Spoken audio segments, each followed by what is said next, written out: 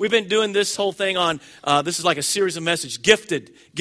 And we found that the gifts that God gives are tools that he uses for building his kingdom. All right, it's not just a gift so you can say, oh, look how gifted I am. I'm so gifted. Yeah, but what good are you? Right? No. Anyway, that's the question Paul's like talking about here. So today we got a lot to do here. So let's jump in it. Are you ready? Buckle your seatbelts. I think we do have notes online. If you want to go to YouVersion app, events, and search for Hartville Mo, there are some there. You'll need to add to them. But because this is a lot to digest, and that's the thing. It's not just put in your time to hear this thing and then go do your thing. It's that God equips us and changes us, and we need to meditate on these things. We need to let it soak in, right? We need to write some of these verses down so you go back and study them and look over them. And by the way, I say appreciate Curtis. Curtis, you're getting around good, brother.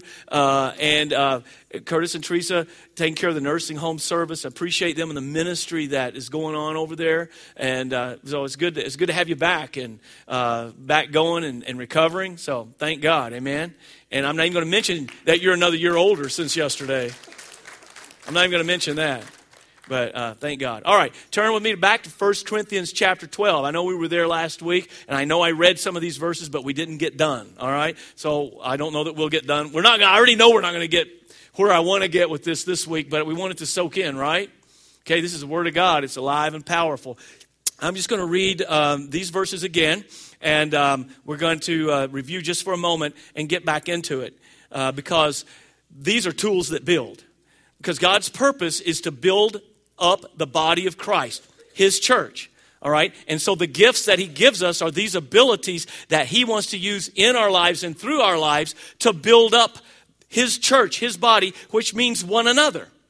Last week we talked about how that we need each other, right? I need your gift because I don't have all the gifts, and a lot of what God wants to do in my life, he purposes to do it through other members of the body.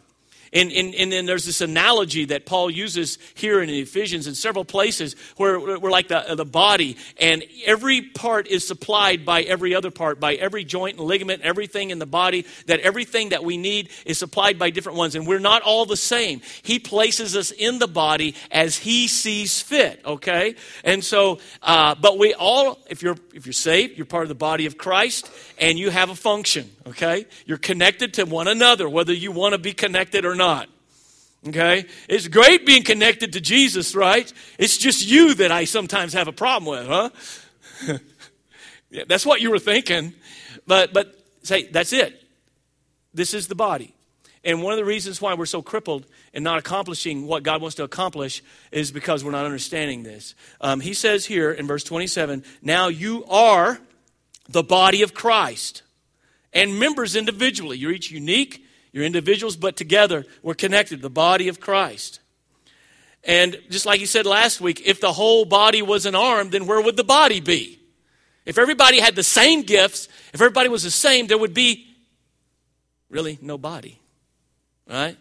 So this is how he works. So we are body of Christ, members individually, verse 28. And God has appointed these in the church. First, apostles. Second, prophets. Third, teachers. After that, miracles, then gifts of healings, helps, administrations, variety of tongues. Are all apostles? Are all prophets? Are all teachers? Are all workers of miracles? Do all have the gifts of healing? Do all speak with tongues? Do all interpret? But earnestly desire the greater or the best gifts. And yet I show you a more excellent way. He's going to show us this excellent way. And we're going to get into that, not this week, okay? But we got a lot. See, that's the thing. We never get to the bottom. It's just always so exciting. There's so much here. Now, just by way of review a little bit, we know that the gift of grace, salvation is itself a gift, right? Christ came to pay for that gift on the cross. That's given by God for your benefit and your salvation. So you're receiving the salvation, and he said, I'm not going to leave you do this by yourself. I'm not only giving you my word, but my spirit to live inside you, right? So that's the gift. Happens at salvation, because you can't live the Christian life on your own. And Paul said in Romans 8:9, if you don't have the Spirit of God, you're not his. You don't belong to him. So you can't be saved without the Holy Spirit. And that gift of grace he paid for, that's for you. But then we start talking about spiritual gifts. And literally in the Bible, they're grace gifts. That's what the Greek word that's translated gifts literally is a compound word that means grace gifts.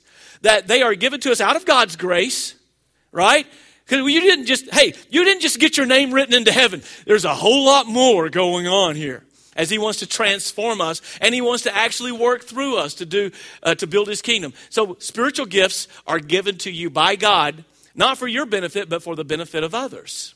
Okay, that's part of what we've been learning. We've also, this is by way of review, basic idea, each believer, this is what Paul's teaching throughout this whole chapter, each believer is a living part of the body of Christ, Christ's body.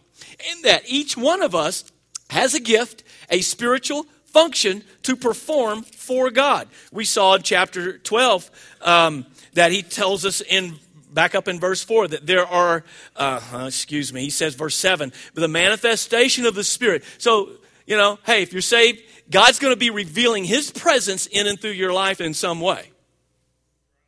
Right? There's no secret disciples. In some way, there will be a manifestation of the presence of God in and through you.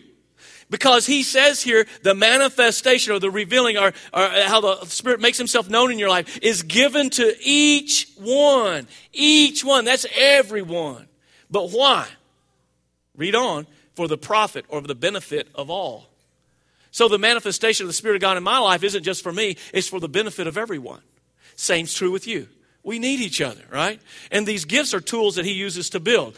And so we know then that the whole purpose of all of this, of all the gifts and the callings that God has for us, is to glorify God. We're going to have that reinforced in some scripture this week. Please stay with me, okay? Because this is a lot of study in this message, okay? A lot of teaching in this. That there is ultimate purpose is to glorify God. No one, nobody, no thing else. That's the purpose. So, and they are used by God to help and build up others. So the gifts glorify God, and they are used by God to help and to minister and to build up other believers. If you're not connected to a body of believers, others, how are you going to do that, right? So we get upset, we get our feelings hurt. The devil has such an easy time getting us, and I understand, this happens to all of us, to separate ourselves. Where that, how are we going to do this if we isolate ourselves and disconnect ourselves from everyone? It's easy a lot of times to feel that way, because in the body of Christ, we're going to get hurt. We're going to get wounded. That's why he says we got to love each other. We got to forgive each other. And that's coming in this whole chapter, that right in the middle of this, he talks about love, all right? And see, it's like the tools, the gifts are tools, right? The handle that fits every one of the tools is love. Because without love, none of it really fits and works. None of these gifts work without love. And we talked about how gifts of the Spirit do not equal fruits of the Spirit. One of the main ways we see the evidence of a changed life is through the fruit that's produced by the Holy Spirit through our life. And that's in Galatians chapter 5, where he talks about love, joy, peace. Notice he mentions love first, that all of those other fruits of the Spirit flow from love. Okay, so we'll get to that. That's why I have a whole chapter on love. He didn't put that there in between all of this just so we have something to read at weddings, right? This is a part of this teaching, and we'll look at that. And so a spiritual gift is actually Jesus pursuing his mission through the members of his church. It's his mission, his church. Real church only happens as all of us are contributing. Okay, real church, I don't know why I'm having trouble talking today, but just try to hang in there. But real church doesn't happen just like, man, preacher really got up and brought it today, man. We really had church, or boy, had great music or something like that. That's great. We need that. But real church doesn't even happen here on Sundays. Real church happens every day of the week as every one of us are contributing and God working through us to do what he wants to do in the whole body of Christ, and to minister, evangelize, and make disciples, and everything that needs to be done. All right? So a lot of times we miss it. We just want to come for a show and go home. And God's saying, I want to live and show myself through your life. All right, so as we get into this passage today, he says that we are the body of Christ, members individually, every one of you, everyone that's saved, okay? And there's structure and there's order in this body. Everything God does is very ordered and structured. And we see some of that here. As he says, and God has appointed these. So this is God ordained, okay? God appointed in his body, in the church, those he's called out of this world to be part of his body. This is what God has appointed first. Now that word first there in the original Greek language of the New Testament is very important. It's very emphatic. First, it means foremost, premier, chiefly. That he's giving a number of precedence and importance. So first of all, apostles. This was a first thing. This is like, just like your physical body's put together in a certain way to have functioning order, right? And everything has its place, right? So the body of Christ. Now, we know the Corinthians, we've learned how that they are very immature. They're taking some of these things and running in a wrong direction. In fact, he calls them fleshly. He says they're carnal. He even said when they come together in chapter 11, it wasn't for the better. It was for the worse. Everything they were doing, even their worship and the Lord's Supper and some of their etiquette and everything, it was just all wrong. And he even mentions in chapter 14, verse 20, he says, don't be children in understanding. Well, you don't usually tell people that unless that's what they're doing. In chapter 12, verse 1, he says, I don't want you to be ignorant concerning spiritual things and spiritual gifts, which kind of indicates the fact that they were being ignorant about it, right? So we know the Corinthians were really making messes out of things, and that's why he wrote this, and he knew we would also need it today as well. So these are gifts, and these are some of the things that are supposed to build up and unite the body, not divide. Now, why is it sometimes we start talking about different offices and different spiritual gifts and things like that, people get to argue and people get divided? Have you noticed that? Have you noticed how that happens? There's often a lot of division. So that means that what we're seeing is often not the work of the Holy Spirit if it's causing division. It's the work of us. Yeah? Are you following this? That's why he goes into this whole thing on love, as I said. And isn't it just like the enemy to take something that's supposed to build us up and try to use those very things to tear us down? And we take the bait. We do that, all right? So now, there are several different lists of gifts in the New Testament. None of them are exactly the same. I'm not going to give you a whole big list right here. So it doesn't seem that we're given an exhaustive list here. Okay? It doesn't seem that we are. So remember, a spiritual gift is whatever God wants to do in the world through his church. They are literally called spirituals. In chapter 12, verse 1, he says, I don't want you to be ignorant. And literally it says spirituals. Now he's talking about gifts there, but it's spiritual manifestations. They are whatever the Spirit of God wants to do at the moment for and through the church in pursuit of the mission of Jesus. All right? So at any moment, he could use you in any way he chooses if you're available. Do you believe that? Or is that just for the preacher? Huh? Hey, I've only got a few gifts. I need you. All right? But you don't have them all either. It's whatever he wants to do at the moment. They operate uniquely in each of our lives because we're members individually. Every single one of us is unique. So even though you might have a similar gift as someone else, it may not operate in the exact same way in your life as it does someone else because you're unique. And God uses you in unique ways because you're not the same part of the body as anybody else. Okay, so this is very practical. A lot of churches are crippled because of a lack here, because every one of us supplies a little something different that God wants to use in this local body, in this community, and uses us around the world. We're involved in God's work all around the world. Now, Peter, when he's writing, he mentions spiritual gifts. And Peter, you got to understand, he writes much later than what Paul wrote. 1 Corinthians is one of the early letters. So this is later on.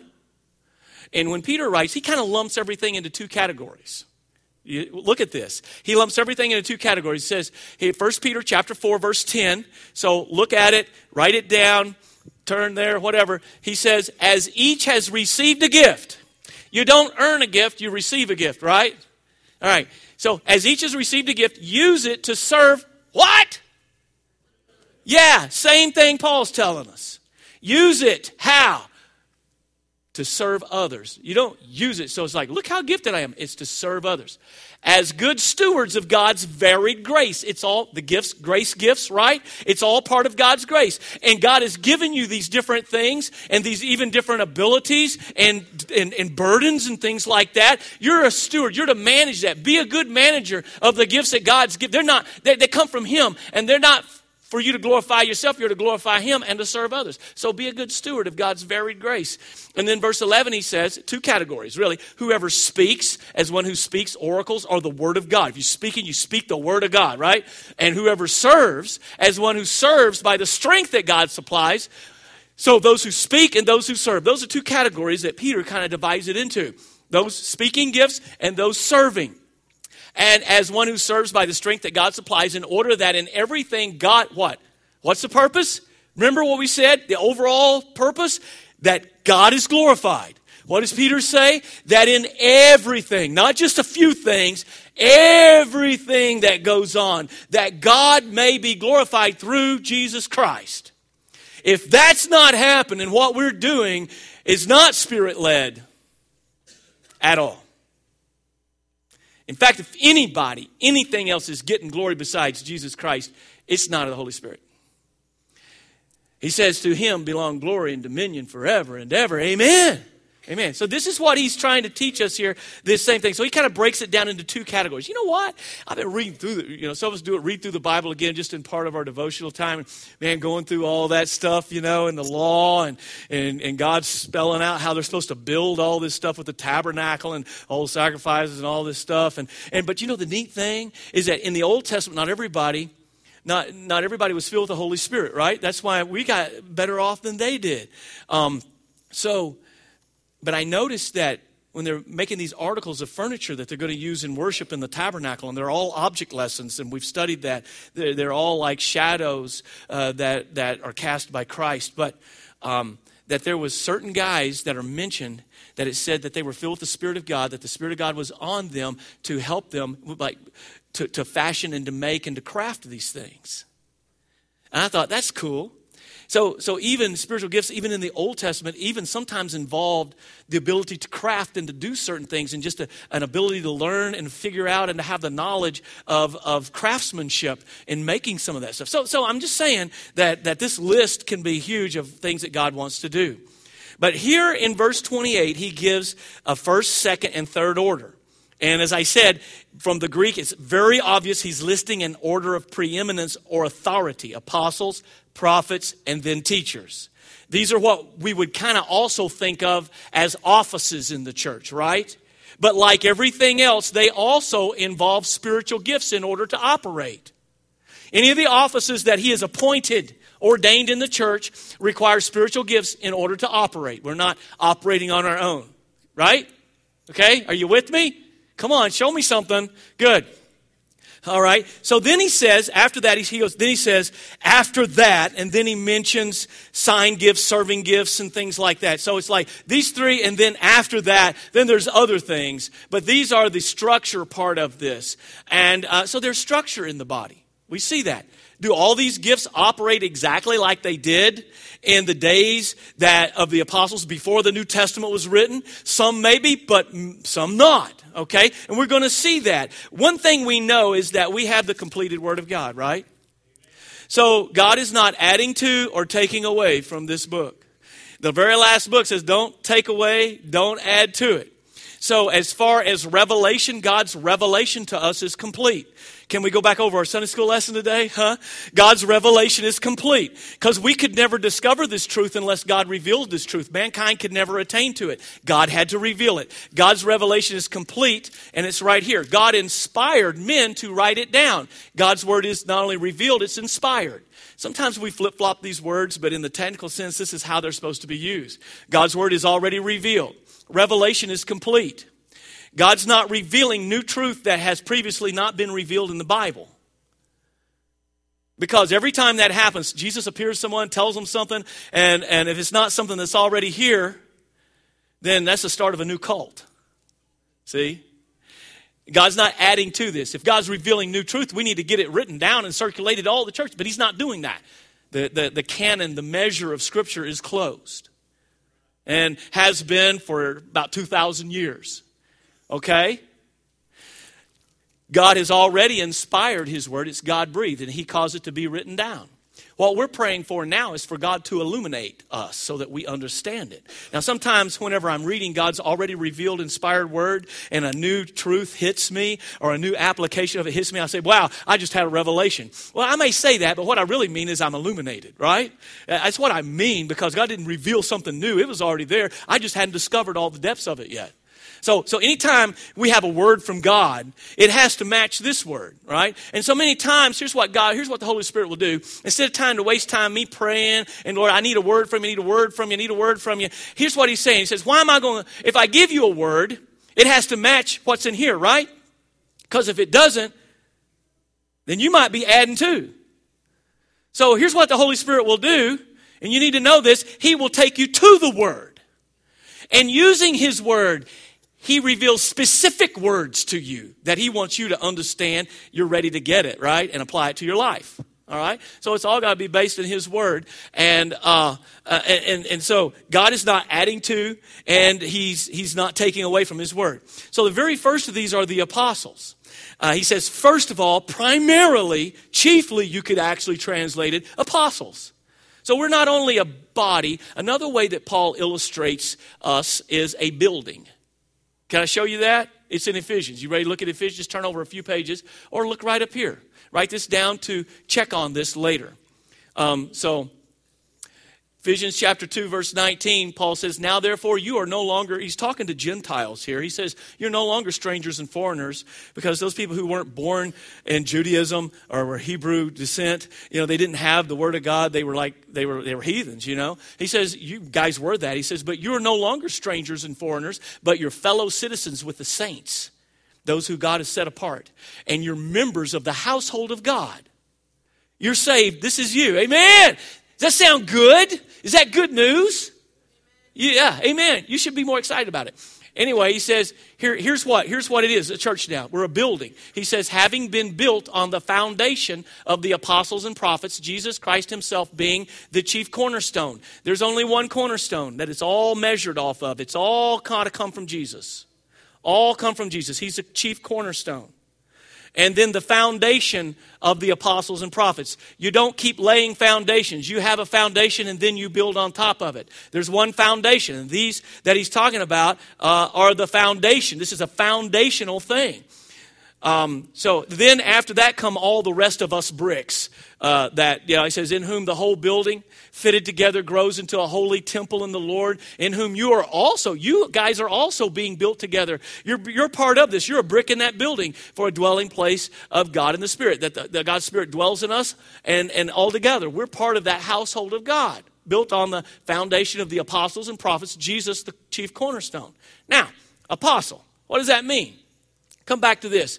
This talk about foundation, all right?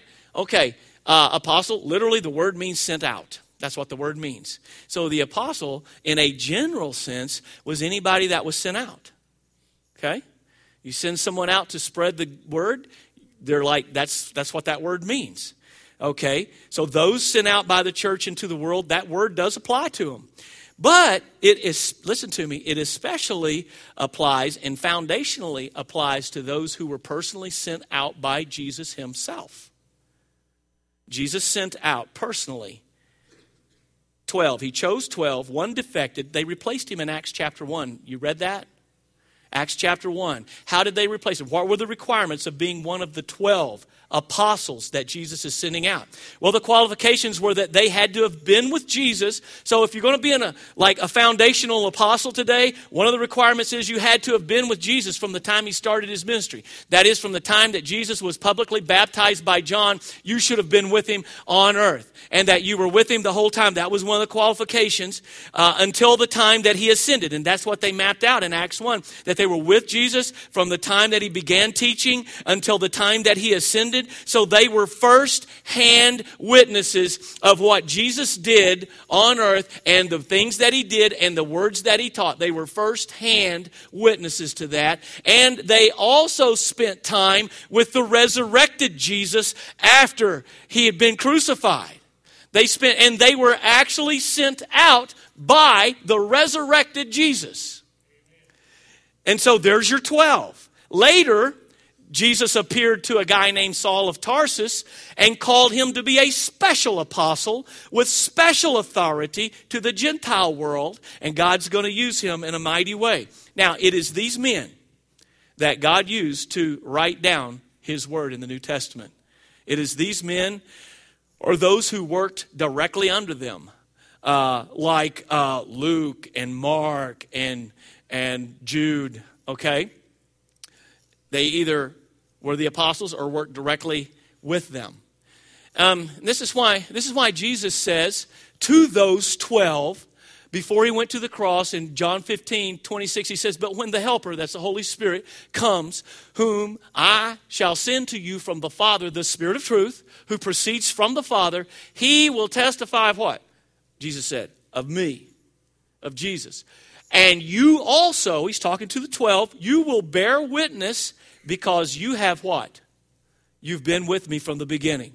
I chose you to be with me from the beginning, and you're the ones that are going to bear witness when this happens. He's talking about his death, resurrection, and ascension, and I'm not leaving you by yourself. I'm coming to you. I'm sending God the Spirit to live in you. And so this is what he says. You're going to bear witness of me because you've been with me from the beginning. Back in chapter 14, verse 26, Gospel of John. Jesus says, but the Helper, the Holy Spirit, whom the Father will send in my name, Father, Son, Spirit, right there, you see it all the way through the Scripture. He says, he will teach you. And he's talking to these 12 that are under him. One defects, he's replaced, but obviously there are more that are with him. And Matthias, in Acts chapter 1, was obviously one of those who had been with Jesus the whole time. He says, and he, the Holy Spirit, will bring to your remembrance all the things that I said to you. So after I'm gone, you're going to be teaching people, and the Holy Spirit's actually going to call back to your memory in an infallible way the things that I taught. So here's the thing that you need to know. Everything taught in the early church had to be directly traced to Jesus through these men. Why? Because you don't have this anymore. You have the Old Testament, but you don't have a New Testament. So Jesus is gone. The apostles are out teaching, and they're training, and they're ordaining people to lead. All right? That is, I am invested, like Paul did Timothy, and I'm training and teaching these people, and then I verify that they're straight on with the teachings of the church and of Jesus. So everything had to be traced back to these guys. Because other people, immediately there were false teachers, were there not? Already. And so how do you know today if what I'm preaching or anything is right stuff? Well, you open this book and see, does it measure up? Right? They didn't have that. All they had was the Old Testament. So how do you know? Well, there were enough of them trained by the apostles that when one would teach or preach, others would sit and judge, is this what we've always heard, or is he changing something? That's why he talks about to the prophets over in chapter 14 when he says that 2 or 3 speak and let the others judge. I mean, what does that mean? Are they judging? Or is he speaking and they're holding up like, that's a 9, that's a 7? I mean, judging, you know what I'm saying? That's not what he means. He means that they're judging. Are they speaking what we've always heard from the apostles? That everything traces through these that Jesus sent out back to Christ. That's why these 12 apostles and Paul are special. They are unique. That's why in Acts chapter 8, Peter, hey, you remember when Jesus asked, who do people say that I am? And he said, you are the Christ, the Son of the living God. And he says that on that rock, you're the rock. I like it. Dwayne Johnson is not the original rock. It's Simon Peter, okay? You're the rock. And on this rock, I will build my church. And he said, the gates of hell will not prevail. And he said, I give you the keys of the kingdom. Well, you see this happening because who was it that preached, that opened the door on the day of Pentecost when the church was born and the Spirit was poured out in answer to Jesus' prophecy and the promise? It was Peter who preached, okay? And then you have Jesus telling them that after the Holy Spirit comes upon you, you're not going to stay here. You're going to be witnesses to me. In where? Jerusalem and Judea. That's where the Jews lived. And then where? Samaria. And then what? Uttermost parts of the world. So Judea and Jerusalem kind of go together. Then you have Samaria. And we know a lot about the Samaritans. If you don't, you need to look it up later because I've got time to go into it. And then the uttermost parts of the world. Well, in Acts chapter 8, persecution has started after Stephen was martyred. And there's a guy named Philip. And Philip was one of the original 7 that were set apart in Acts chapter 6 to help serve. Well, he kind of becomes like a full-time evangelist after that. And then Philip goes and he's preaching the gospel in Samaria. And so Philip is one of these that studied directly under the apostles who were under Jesus. Okay? But as he's preaching, God, he doesn't have like scripture that he can show them. God confirms his word by many signs and miracles and things. So they know, this is really something. So they believe. Well, word goes back and Simon Peter has to come. And after he comes, they believed. Okay? And they've been baptized. So you read there that they believed and they were baptized. But they didn't receive the Holy Spirit till who came? It has to be one of those that he first sent out. He says, I give you the keys of the kingdom. He's unlocking the door for the Samaritans right here. He comes and he prays and lays his hands on them and they receive the Holy Spirit. Now, some people think that's the way it has to happen. You got to have somebody come lay his hands on you and receive the Holy Spirit. Well, you take one thing that happened in Acts and you want to build a whole doctrine on that. That's not what's being taught there. He had to be there because they had to know that what happened to the Samaritans was connected to Jesus and the apostles and not some phony thing. Because later on, when he unlocked the door to the Gentile world in Acts chapter 10, do you remember that? Peter goes and he's preaching. And while he's preaching the gospel about Jesus, these Gentiles believe. They come to a point of faith. And guess what happened? They hadn't even been baptized yet. Now, I have a lot of family members that says you're not even saved till after you're baptized. But even before they were physically baptized, the Holy Spirit fell upon them. And he says, just like it was, the Jews said, it's just like with us at Pentecost. So it was exactly the same. And people heard the gospel being preached in all dialects and languages of everybody because it was just like at Pentecost. If there'd been any difference, you know what the Jews would have done? They would have said, well, you know what? We're just a little special more than you guys because it was different than us, right? And so right there, he didn't have to lay his hands on them. He didn't have to do any of that. They just immediately, but Peter was there. Now the gospel has been spread into all parts of the world. Judea, Samaria, and the uttermost parts of the world, the Gentile world. And who was there every time? Simon Peter. Jesus said, you're the guy. Right? It all traces back. That's why I'm saying he was the connection to Jesus. Besides that, in Revelation, there's so much more we can talk about there. In Revelation chapter 21, verse 14, he's talking about the holy city, New Jerusalem. Right? And he says that the wall of the city had 12 foundations. It had 12. And what was written on the 12's foundations? The names of the 12 apostles of the Lamb. Now, there are apostles sent out by the church, but these are the apostles of the Lamb that were with Jesus and that Jesus personally sent out. The only argument we have in theological circles today is who's that 12th name? Is it Matthias or is it Paul? Okay? Yeah, well, I don't know. We'll find out when we get there, right? Right? So the 12 are special. Why am I saying all this? Is because the word apostle still applies. In fact, it means sent out. So then later on, when a group of believers send someone out to go spread the gospel, you could say they are apostles sent out by us. But I don't have the authority that Peter, Paul, and John, and James had. They were personally sent out by Jesus. Because why? Now we have the scriptures, right? We have it confirmed. So these guys were unique. In fact, they are the ones God used to write down the scripture. So in the special sense in which the word is used, it applies to those guys. But in a general sense, it can apply to anyone who is sent out. And you know what? As we send out and someone goes to spread the gospel, they're sent out by other believers to go and to spread the gospel. The gift of evangelism comes into play there too, along with being sent out, doesn't it? In the general sense that we're talking about of this gift, right? Some are called to be sent out, and some of us are called to stay right here and keep working in the trenches, okay? So there's a general sense in which this also applies, but often the gift of evangelism. Now, see there again, sometimes those who are sent out, they need to use the gift of evangelism because they're going out. The word evangelist literally means a good news sharer, somebody who's sharing the good news, the gospel. So you're telling people about Jesus and about salvation. And if you're going to be sent out, obviously that's what you're going to have to do. In fact, it's interesting, Paul in Ephesians 4:11, he includes this because he kind of gives a different list there. He says he gave some to be, once again, look at the order, apostles, some prophets, some evangelists. See, he includes evangelist right in there with that. You see that? And some pastors and teachers, and the grammar construction of this pastor-teacher could be connected. And that's the thing God's called me to be, a pastor, which means a shepherd and a teacher, okay? Why? What is the purpose of all this again? So you can just be Mr. Big Shot Apostle or whatever, or pastor or teacher or what? No, the whole purpose is for the equipping of the saints, for the work of the ministry. And once again, what is it? The building up. The word edify means what? Build up. Listen, this is work, guys. Work with me here, okay? Come on. Come on. It means to build up the body of Christ. This is the purpose of why it all happens.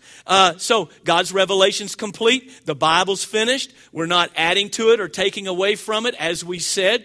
So now, as we are teaching, now as I am preaching, now as I am prophesying, whatever, we must be bringing it out of God's Word. We have no truth to add to it. As I said, that's how most cults get started. So let's just talk about prophecy for a moment then, all right? Because he says first apostles, secondly prophets, right? Okay, so secondly prophets. The word prophet literally means to speak forth.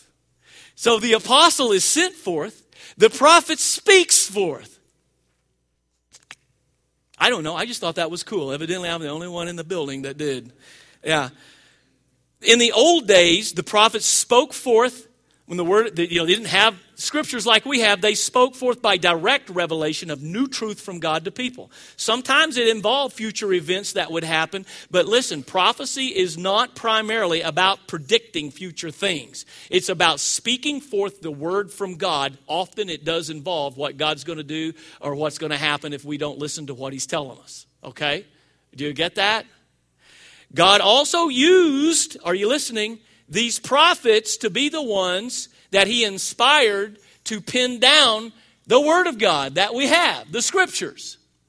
In fact, in 2 Peter chapter 1, he says, no prophecy of Scripture is of private interpretation. But the holy men, they spoke as they were moved by the Holy Spirit. So prophecy of Scripture. These are the very ones that God also used to write down his Word so that we have it today.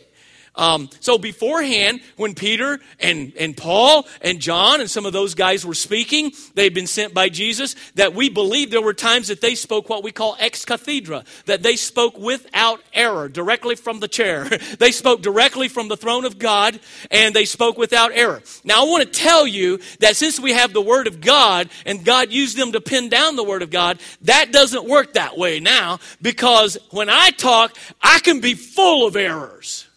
But when this talks, it's perfect and infallible.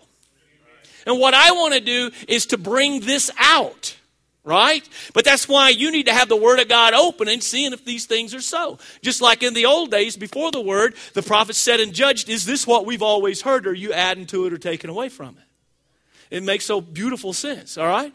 So that means to speak forth. Today, the prophet speaks forth God's already revealed Word. So here's the deal. A prophet doesn't speak like some new revelation from God, because if that were true, he would be adding to the book, wouldn't he? But what he's doing is he's speaking God's already, or she's speaking God's already, because there were several prophetesses mentioned in the Scripture, right? And that we're speaking, they were preachers, speaking forth the Word of God into specific, listen to me now, situations and circumstances. Follow this if you want to understand what's going on here. It's about speaking forth information from God. Paul says this is one of the most beneficial gifts for building up the church. In fact, that's the purpose of it, because he mentions in chapter 14 that he who prophesies speaks to build up and exhort and comfort men. It says he who speaks in a tongue builds up himself, but he who prophesies builds up the church. He said this is the gift you need to seek if you're going to seek one. You guys have got it all backwards.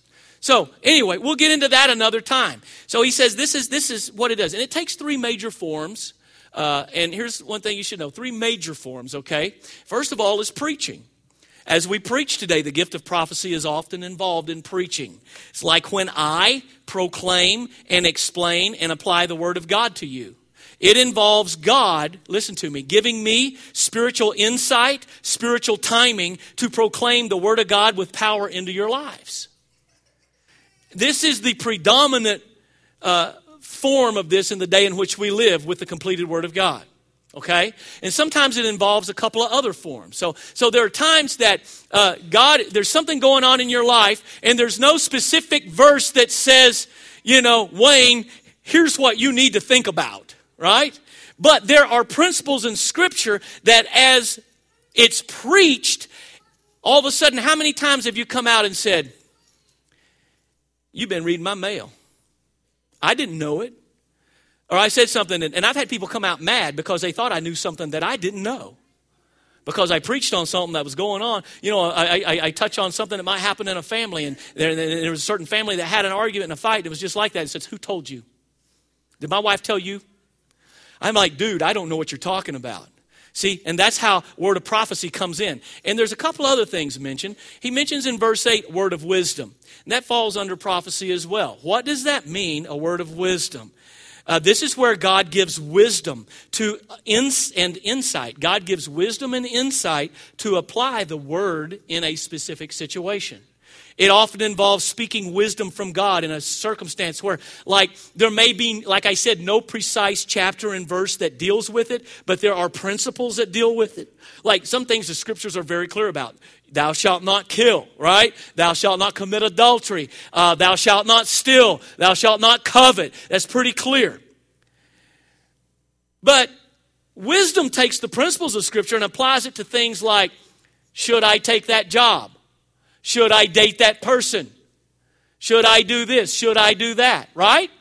Because there's no specific verse that tells you, but there are principles, and there may be a word of wisdom that comes from somebody that God's going to speak into your life, specific applications of His already revealed truth.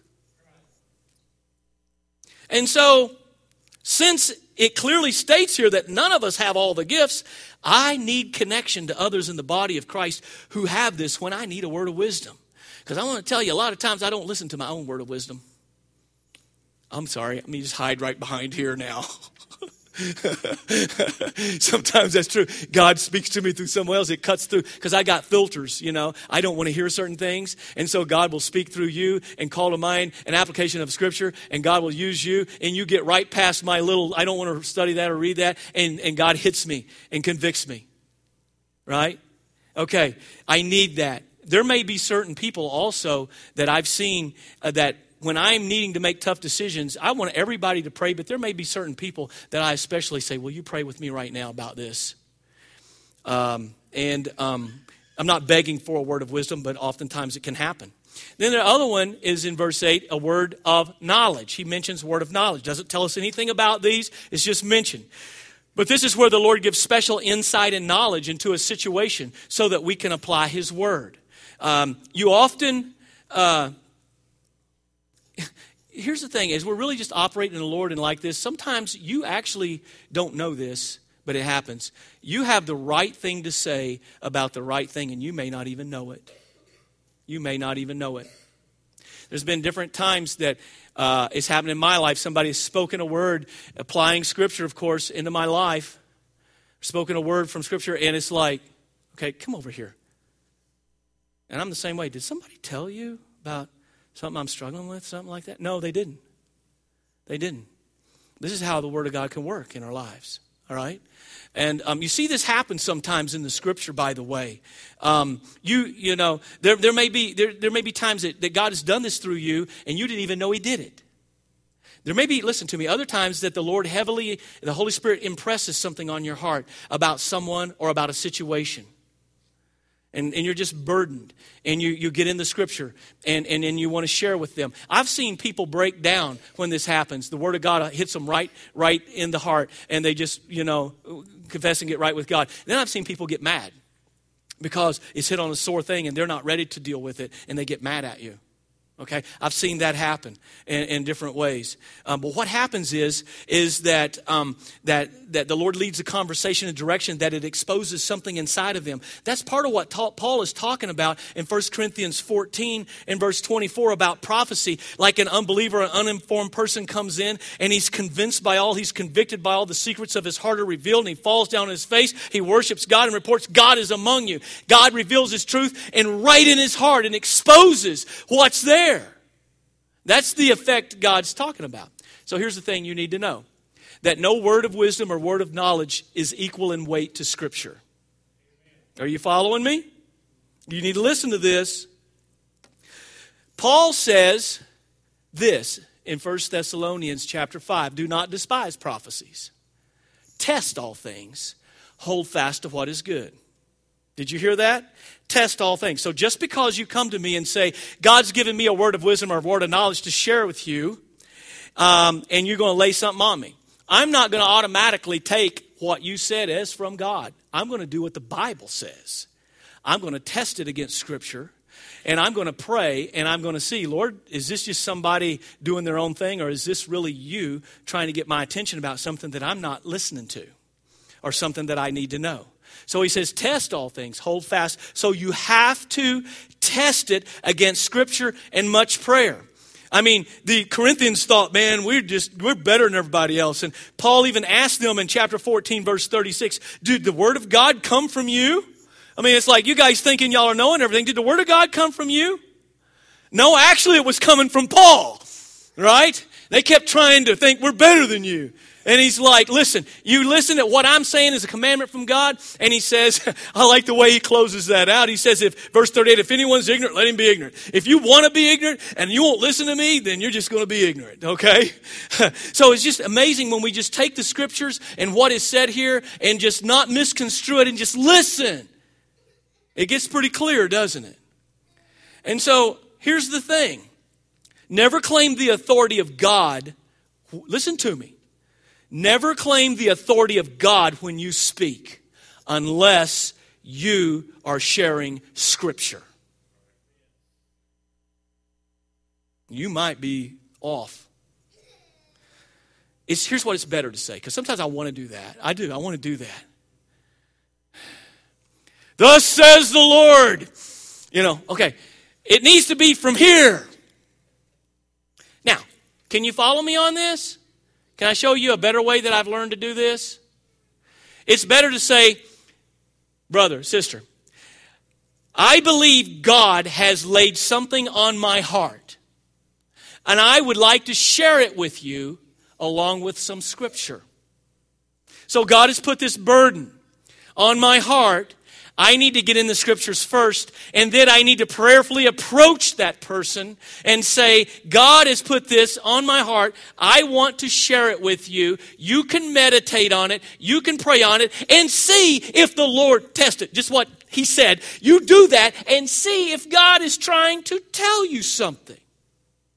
It's always best to tie it to Scripture. If you say something, I can't be sure whether it's coming from you or not. Or if you say, I even had a dream about this or a vision of this or that. It might have been that burrito with extra ghost pepper sauce on it that you had last night. It may not be the Holy Spirit at all.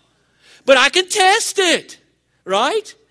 But I don't want to just like, I don't know why I do that. Because God may be trying to get my attention. But what it's going to do, it's going to put me on my knees and put me in the Word and let me listen to what the Holy Spirit's trying to speak through other members of the body to get my attention so I hear Him, okay? But if you share Scripture with me besides the burden or the Word that God's given you, if you share Scripture with me, I know what thus says the Lord is in Scripture, right? And how it applies, okay? So that's a good way to handle that. I'm going to wrap this up. I mean, we're going to stay for lunch, right? So I can go as long as I want? Because it's a little early for lunch yet, don't you think? Huh? Okay, because he goes ahead and he mentions teachers. I'm glad you gave me permission to do that right now. I feel so much more freedom. He says, and teachers. So he says, apostles, second, prophet, third, teachers. This is a primary position. Now, at that time, it involved those teaching what was given to them from the apostles and teaching the Old Testament, okay? The Gospels, the teachings of Christ, and the Old Testament. That's what they were teaching. This word means to take the Word of God. It means to take it and to show this is what it says, clearly. This is what it says. In a language that you understand, this is what it means in the proper context, and then this is how it applies to us in our daily lives. This isn't just theory that we're studying, so we know all these things. It applies to our life. That's what teaching involves. And so, since the Word of God is now complete, this, along with being a pastor shepherd, is a major tool that's used. And since the teacher speaks forth the Word of God, there are aspects of the gift of prophecy that come into play with this gift as well. Did you know that? And those of you who are teaching, whether it's kids or whether it's adults or whether it's these Wednesday night crowds of kids that are in the room that just are like, what do we do with all of them? Maybe you didn't realize the prophetic power of what you're doing as you share the Word of God in their lives. Yeah. Come on, it's not some boring job I got to do. Talking about the power of God where He wants to use you to build into other people's lives if you're a teacher. Other gifts. Let me just wrap it up here. He talks about miracles. Miracles are gifts. There's a word for miracles here. Actually, the word is dunamis, power. There are some times we need to see the power of God. Huh? Times He just needs to overwhelm us and remind us we're not in charge, He is. Sometimes God interrupts natural law, and this means God interrupting natural law to do something that glorifies Christ. All right? It's got to be something that glorifies Christ, not some guy with slick back hair. You know what I mean.